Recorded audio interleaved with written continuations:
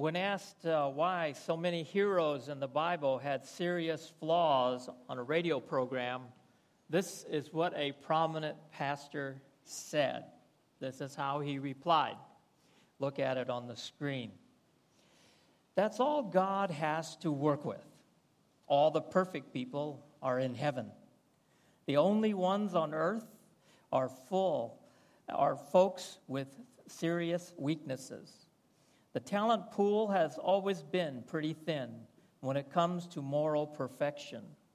So God works with sinners because that's all he has to work with.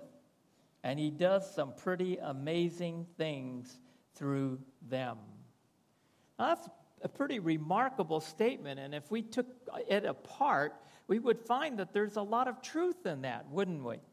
God has an amazing track record of doing amazing things with those the world would call sinners, weak and flawed, or some other less flattering term. For example, think about Abraham.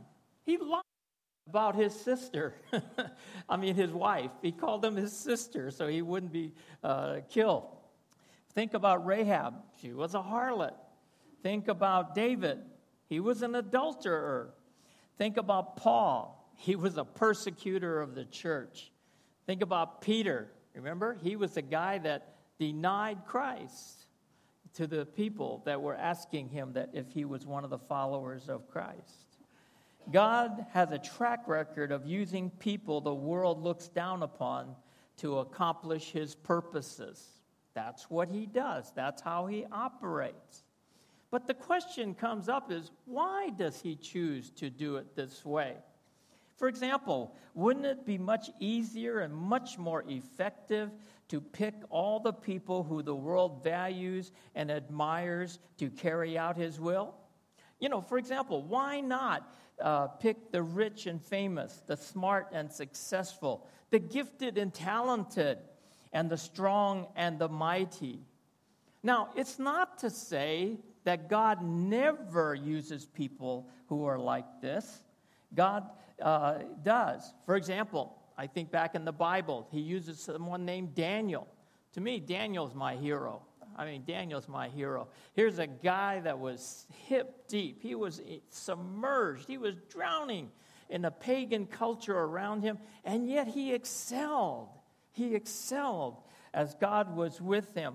And he never compromised. He never threw in the towel. He never tried to play a game of negotiation or compromise. And so there are people like that. But truth be told, God has a special place in his heart to use the weak to overcome the strong and the foolish to overcome the wise. If we had to put it another way, it's this way. God uses ordinary people to do extraordinary things. Another way to say it, he uses the unremarkable to accomplish the remarkable. That's God's pattern. That's God's pattern. But why, you see? And this is what we're going to talk about today. Why does he choose to do it this way? And so Paul proclaims the truth to the Christians at Corinth to get them unified and back on track. Because they had gone so far as to adopt the thinking of the world, and they carried it into the church, and it resulting in terrible things.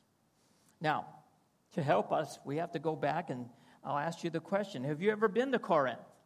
I've actually been to Corinth. It's a small little village now. It's not the mighty city that it was. In fact, the Bema seat, that we know about at Corinth, it's just a small pile of rocks. And you wouldn't even know that was the Bema seat, except there's a sign that says Bema seat. So all of the glory of Corinth has been reduced to just a pile of rocks. But that wasn't the way it always was. This was at one time a very prominent city. Now, they were pagan in their beliefs, behavior, and lifestyle. So much so that if you wanted to insult somebody, you called them a Corinthian. You said, "You Corinthian." And when a person heard that, those were fighting words, because you did not want to be identified as a Corinthian, because they were noted for their debauchery and other pagan practices. Corinthian people were proud and they were puffed up. They were proud and they were glad of it. And if you didn't know that they were a Corinthian and how proud they would tell you how proud they were. That's the extent that they would go to. They lived according to the human wisdom of the day, and they prided themselves on every bit of that. Well, as God would have it, God reached into the city of Corinth, and many responded to the good news of Jesus Christ, to the gospel of Jesus Christ. And Corinthians became Christians. But guess what? They were prone to live as they used to. They were prone to live, to think and behave as they used to. They weren't so quick to leave it all behind. They wanted to carry it with them into the church. And so as a result, the church was weakened by it. How? They produced deep divisions in the church. And so Paul addressed these divisions. He addressed these divisions.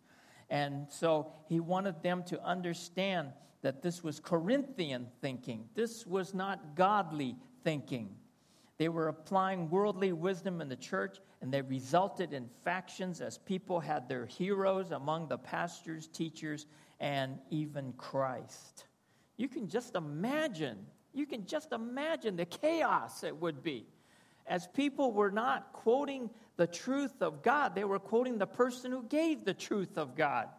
And that became their authority. That became why you should believe them. Because Apollos said this. Because Paul said this.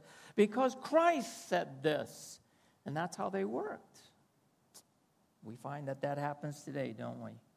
And so what happens is it resulted in nothing good but chaos and division. And so, as a general principle, so it is that when God's people fail to leave behind their sinful ways of thinking and living and bring it into the church will quickly run into problems. They will quickly run into problems. Because why? Because the truth of God is diametrically opposed to the truth of the world. That is just the way it is, okay? And so the two have problems coexist together. Now, today, does that happen? Yes, it does. And let me point this out to you. It comes under the banner of tolerance. It comes under the banner of tolerance. And so when sinful behaviors are accepted outside the world, okay, then it's brought into the church. And then when people speak up and say, this isn't right, we shouldn't do that, oh, you're not a very tolerant person. You're not educated. You're not up to date. You're not this. You're not that. Because you're not tolerant. God is not tolerant to sin. And neither should God's people, where it is clearly stated in God's word. Okay? And so this is the thing that we have to be aware of in the church. Believe me, in the days to come, not only in churches and where I'm going to be heading in America, but here in Singapore, you will be labeled as intolerant. You will be labeled that, and it will have a negative connotation to it. It will not be a praise to you. It will be actually an insult to you. You are not tolerant. We cannot be tolerant of things that God makes clear in His Word that are sinful. We won't have time to read this verse, but let me read it for you. Ephesians chapter 4, verse 31. Let all bitterness and wrath and anger and clamor and slander be put away from you, along with all malice. Be kind to one another, tender-hearted, forgiving each other, just as God in Christ has also forgiven you. Now, those things we cannot be tolerant of. We cannot allow those kinds of things to breed in the church, okay? Because they're not of the Lord, okay? And so please be aware of this. The church was divided at Corinth, was divided, and Paul wanted to get it back on track. And so he taught them the difference between the wisdom of God and wisdom of the world. And this is where Pastor Oliver helped us last week when he tried to show us the contrast between the two. You see? And so many times we have a hard time discerning between the wisdom of God and the wisdom of the world. And so when the church begins to struggle, there's only chaos. There's only division that will happen. So Paul starts out by reminding them of who they were when God saved them. Then he presented to them why God chose them. And then lastly, what they now had in Christ. This is the passage that we'll talk about today, verses 26 through 31. This is a timeless message for all of God's people, whether you're young or you're old or anywhere in between, whether you are of any particular denomination or non-denomination. This is God's word to us, and that is God works, thinks, looks, and thinks differently from the world. Isaiah chapter 55, verses 8 and 9. Very familiar passage, but one that oftentimes is dismissed. It's just so easily put aside. Isaiah chapter 55, verses 8 through 9. For my thoughts are not your thoughts, nor are your ways my ways, declares the Lord. For as the heavens are higher than the earth, so are my ways higher than your ways, and my thoughts than your thoughts. Have you ever thought why sometimes people who don't know God, they come away and they hear about God and they're totally confused? They do. Why? Because they really don't know God. And when God says he's holy, we're not used to that concept because we're not used to meeting people who are perfectly righteous. And so all of these descriptions of God just go right over their heads.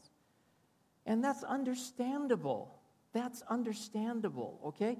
It's not condemnable, all right? But what we say to them is, please let us introduce you to this God. Let us help you understand this God. Now, things you hear about this God you've never heard before, they're not familiar to you. Perhaps they're not easy to understand, but that's okay. We'll walk with you, and let's go on this journey together to discover God. And so this is what we have to do.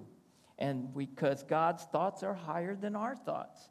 And so his wisdom is different than the human wisdom that you and I are used to working in, functioning in, and deciding things on.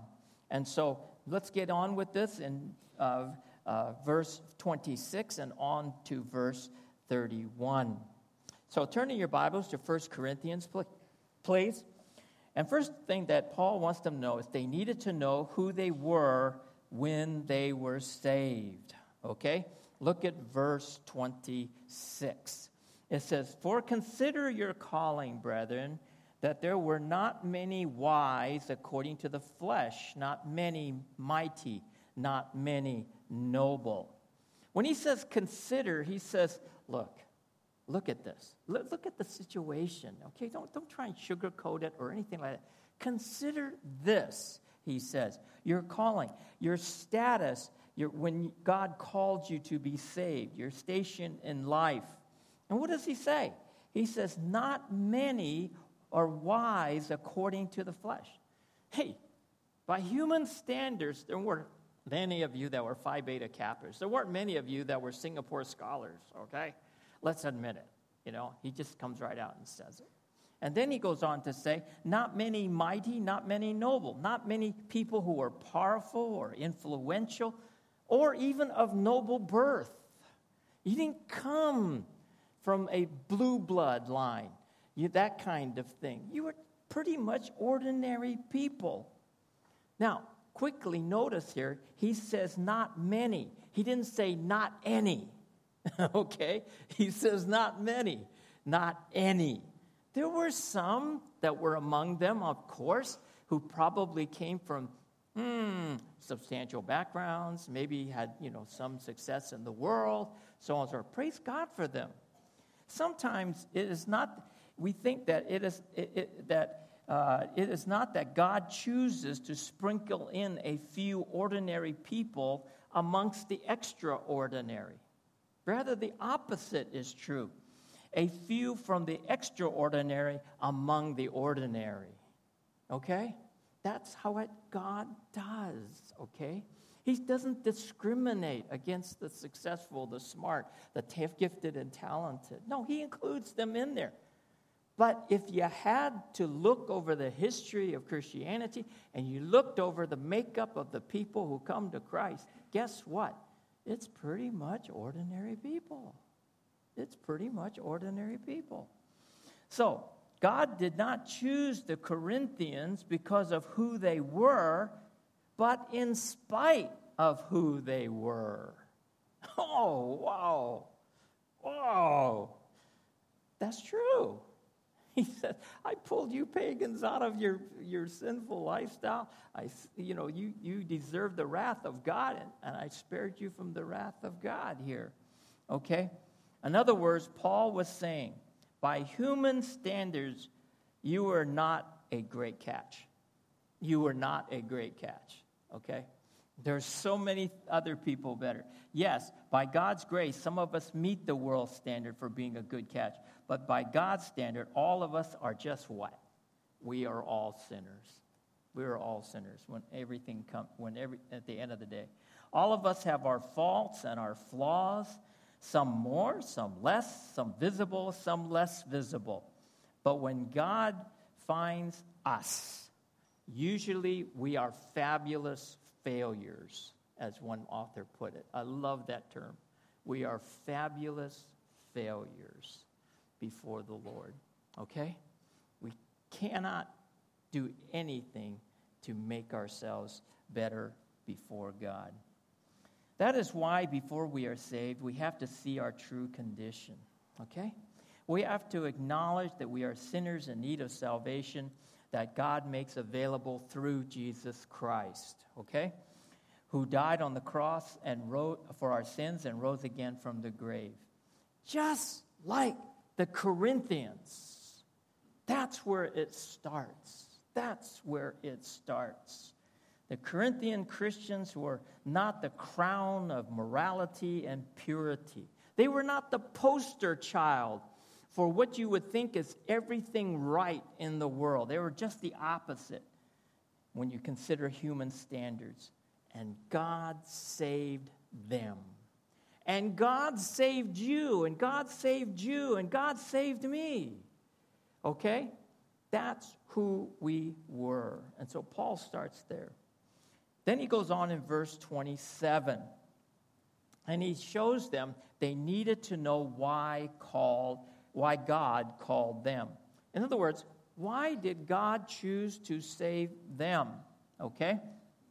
And so I want you to notice here in verse 27 on through 29, these particular phrases. It says, but God has chosen the foolish things of the world to shame the wise. And God has chosen the weak things of the world to shame the things that are strong. And the base things of the world and the despised, God has chosen the things that are not, so they might nullify the things that are. Now, he says a mouthful in here. Let me try to take it apart for you a little bit to make it a little easier to understand. First of all, did you notice that 3 times he said God chose? 3 times. Paul didn't choose. God didn't have a lottery. He didn't put it out and say, let's roll the dice and see who is going to become my child. Who's going to enter into heaven and be with me forever. He didn't do that. God chose.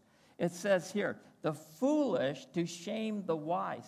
The word shame there actually means to confound or confuse or to amaze. So God chose what looked like the foolish people of the world to amaze, to confuse, to confound the wise. Then God chose the weak to shame, there's that word again, to confound, confuse, and amaze the strong. And God chose the base things of this world and the despised God has chosen. In verse 28, the first part, it means the insignificant ones, the things that are not. Okay, in verse 28. When he uses that phrase, the things that are not, I was really struggling with that. Now, I said to myself, well, now what on earth is God talking about? This sounds like a whole bunch of spiritual mumbo-jumbo. Okay, when he says the things that are not. To the Greek mind, this would be very clear. Okay, and they use this term to refer to people who are considered as nothing. Beyond nothing, they are useless. They are worthless. In other words, they might just as well have not been born. Whoa. That's pretty severe. That is pretty severe. Once upon a time, I heard of a parent and a child having a big battle, knockdown, drag out. And it was getting more intense by the moment, even though I was trying to, hey, slow down. We don't have to say those things, calm down, And it finally got to the very pinnacle, the climax of the argument between the parent and the child. And the father said something I think he wished he could take back to this day. He says, I wish you were never born.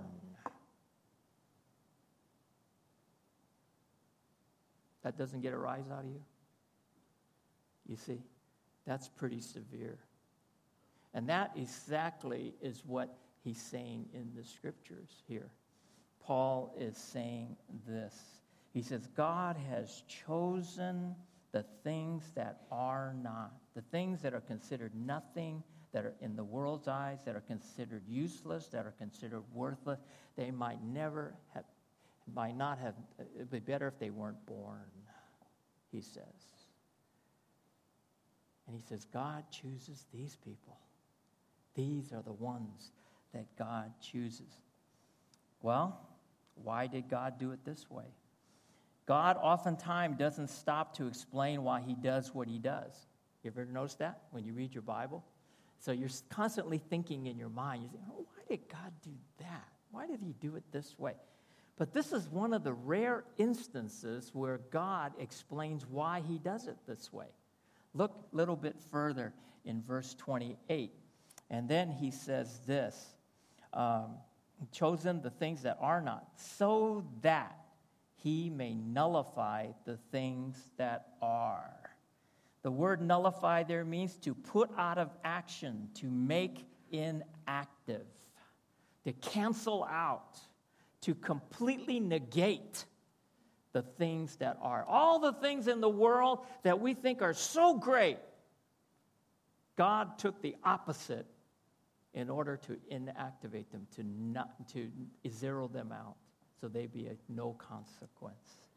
And then in verse 29, he says this, so that no man may boast before God.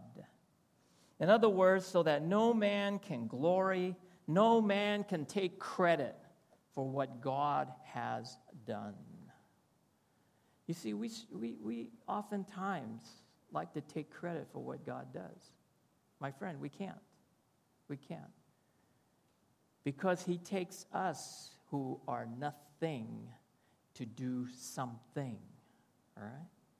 He takes the unremarkable and does the remarkable. You get the point? You see?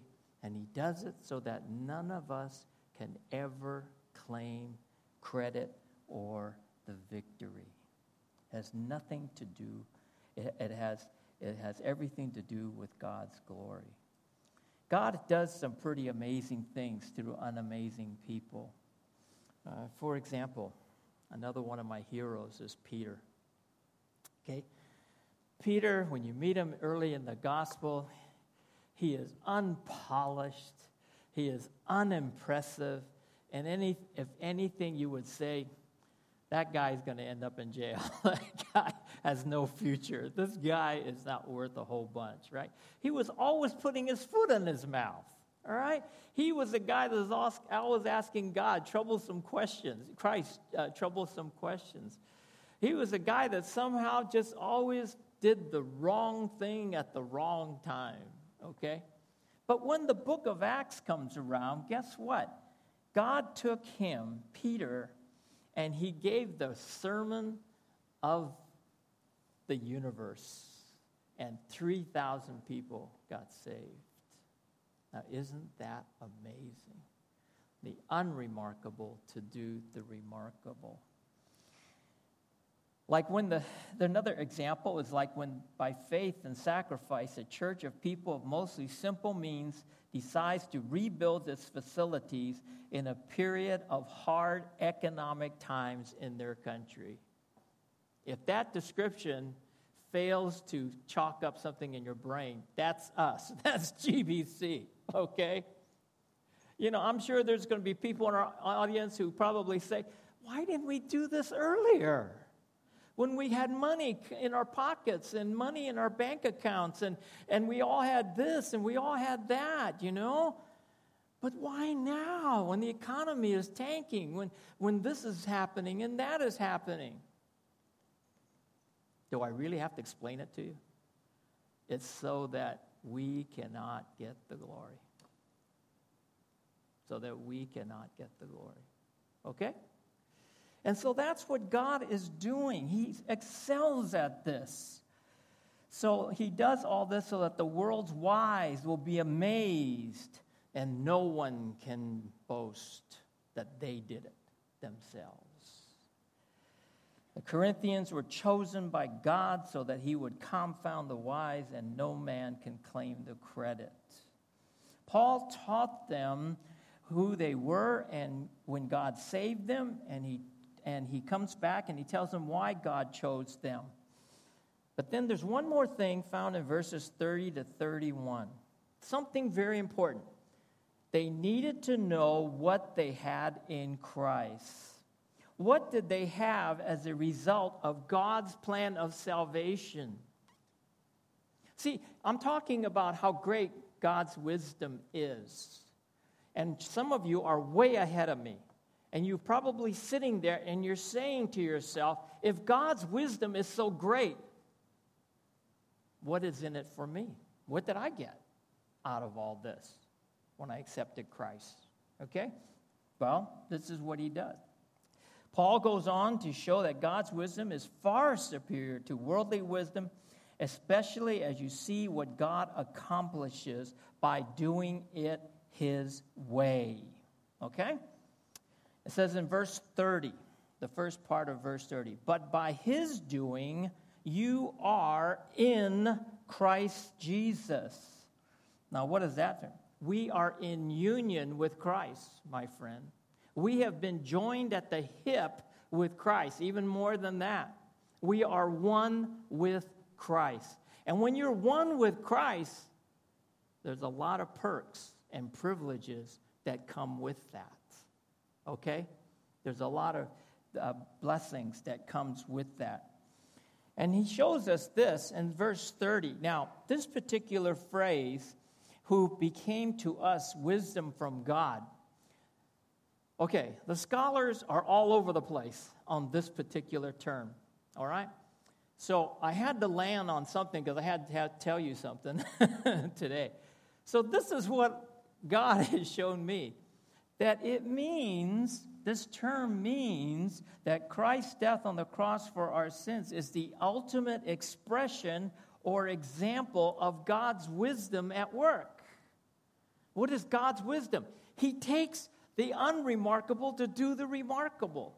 He takes the foolish things of the world to confound the wise. He takes the weak things of the world to overcome the strong and the mighty.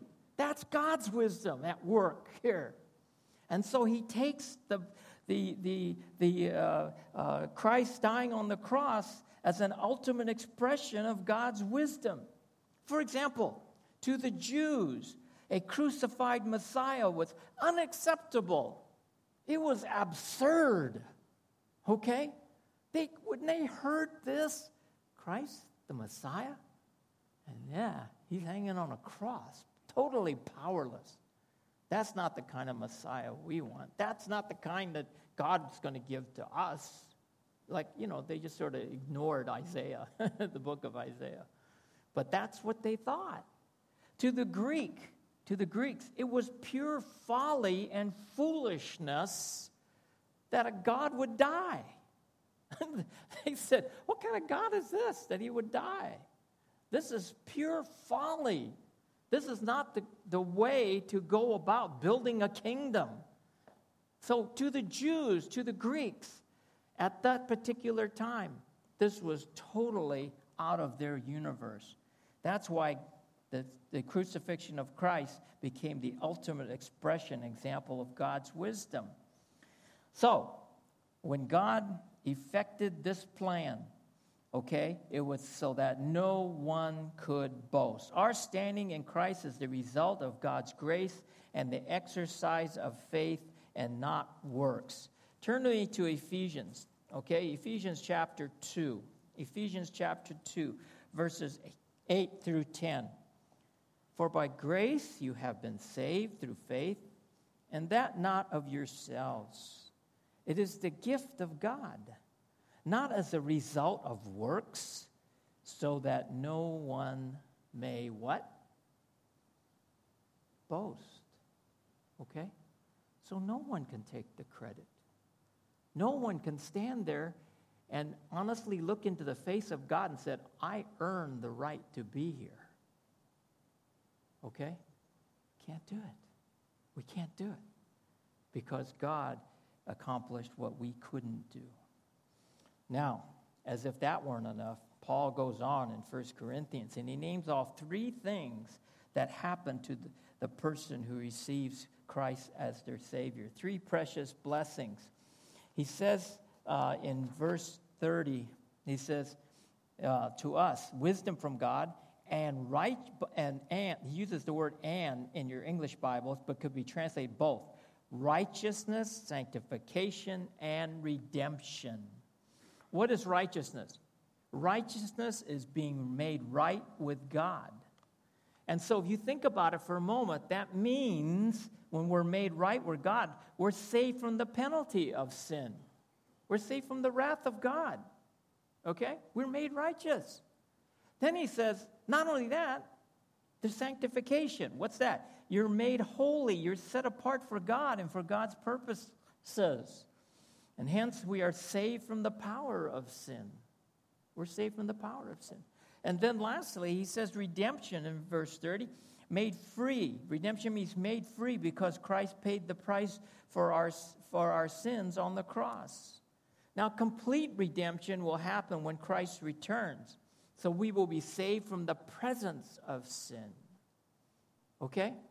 So, I know you're sitting out there and you're saying, man, you're really going too fast, Pastor. Okay, let me summarize. Because of the way what God did, you and I are the recipients of humongous spiritual blessings. You and I are saved from the penalty of sin, the power of sin, and the presence of sin. Fact be told, that's what has happened. None of these things can be accomplished by our best efforts or any human effort. Okay? And so that's why Paul had to start this. This is why Paul lays it out this way. He says, do you realize who you were when Christ saved you? You know, you weren't as good as you thought you were. You're not as great as you thought you were. But God reached down from heaven through Jesus Christ and saved us. And then he goes on to say, you know why God chose you? He chose you because then none of you could ever boast and say, I'm the best. I can do this. I have done it on my own. And then at the very end, he says, listen, I want you to know that there are some very, very important things that God accomplished such as righteousness, sanctification, and redemption. And look at verse 31. I think this is why Paul was building up to this. You know, just kind of like a great song, right, Toshi?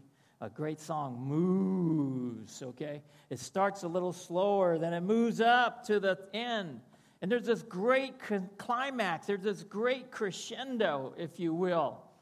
And so what happens is he says in verse 31, so that, just as it is written, let him who boasts, what? Boast in the Lord. At the end of the day, say, glory to God. Thank you, God. Thank you, God. And so the Corinthians had in Christ all they needed to be needed because of the actions of God based upon his wisdom. Now, how could this all make a difference in our lives? Okay, here's the basic principle. God uses mostly what the world considers the ordinary to accomplish the extraordinary. What the world considers as unremarkable to accomplish the remarkable. Okay? Got that? That's the principle. Now, broadly speaking, we can thank God for his wisdom. Why? Because despite whatever we have done, God can use us. Whatever we have done. We need to have sort of the mentality that the Apostle Paul uses and describes for us in 1 Timothy chapter 1, verses 12 to 14. This is what he says. I thank Christ Jesus our Lord, who has strengthened me, because he considered me faithful, putting me into service. Even though I was formerly a blasphemer and a persecutor and a violent aggressor, yet I was shown mercy because I acted ignorantly in unbelief.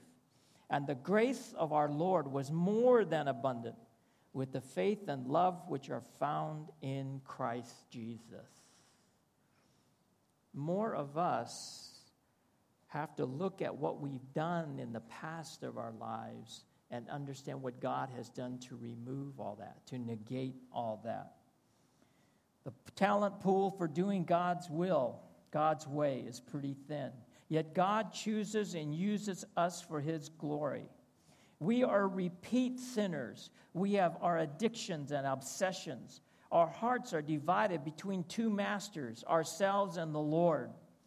Sometimes we get sick of ourselves to the point of loathing ourselves. Instead of confessing our sins and moving forward, we continue wallowing in our sins. We forget and often dismiss what we have because of God's grace. We have righteousness, a position of righteousness, sanctification, and redemption. So, as you're sitting out there and you're saying to yourself, okay, you nailed me. You identified me. I'm a pretty ordinary person, but you just don't know what I've done in my life. So many bad things in my life, and God could never use me. That's what Paul says. He says, I was all of these things, and yet God chose to use me. Now, more personally, we can be encouraged. Despite who we are, God can still use us. In 1 Thessalonians chapter 5, 1 Thessalonians chapter 5, and this is probably the verse that's kept me going for 35 years plus in the ministry, okay? And that is 1 Thessalonians chapter 5, verse 24. Faithful is he who calls you, and he also will bring it to pass. Okay? We sometimes look at ourselves and we say we aren't much, and we can't do much. We say to ourselves, we're not smart enough, we're not strong enough, we do not know enough, we are not influential enough. Who's going to listen to us? But we need to realize that we are just the kind of person God delights in using for his plans and purposes. Let me give you an example, okay? I went to Panama for a mission trip. Panama is banana land, okay? It's banana land. That's where they grow the bananas, okay? There's just acres and acres and acres, plantations of bananas. And so I was able to meet some very humble pastors. And one of them just blew me away. Why? Because they were a single parent. They were a single parent. They had very little education. They had many children, and they worked tirelessly in a day job in the banana plantation. But yet, at night and during the weekends, they served not one church, but several churches. Unreal. And so I was just awestruck as I saw this person and what God was doing through them. They loved the Lord and they loved the people of God. Faithfully, they preached the good news and exhorted the saints to trust the Lord and obediently obey the Lord. You know, there was nothing fancy here. There was nothing fancy here. But they were doing the work. This led me to believe that God was using the least to do the most. And I came away from there truly humbled by what God was doing. And if God could do that with this person, there's a little bright light of hope for a guy like me too. You see? So no matter what you have done in the past, no matter who you are now in terms of abilities and so on and so forth, God will use you if you let him. So be thankful, encouraged that God favors the weak over the strong. God delights in using those the world sees as insignificant, losers, if you will, and turns them into winners for his glory. God uses those who, according to the world standard, are the least to accomplish the most. Why?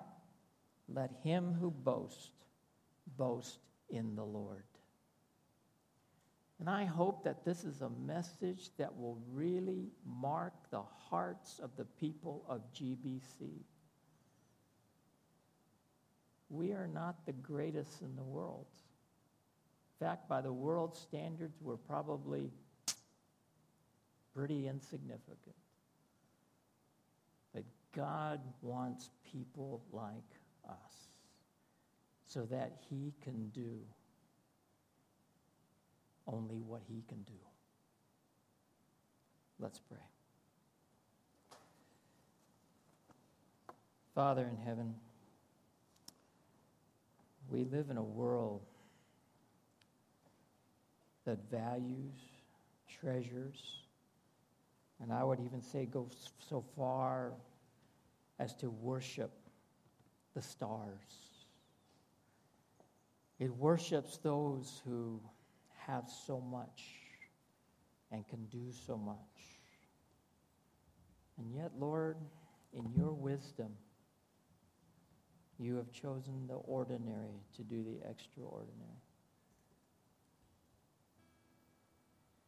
And you also use some that are extraordinary to do the extraordinary too. But Father, we stand at the threshold of being used by you. So Lord, help us to grow more thankful and be more encouraged than ever as we face the days ahead. Thank you, Father, for your mighty wisdom that confounds the strong and confounds the wise. In Jesus' name, amen.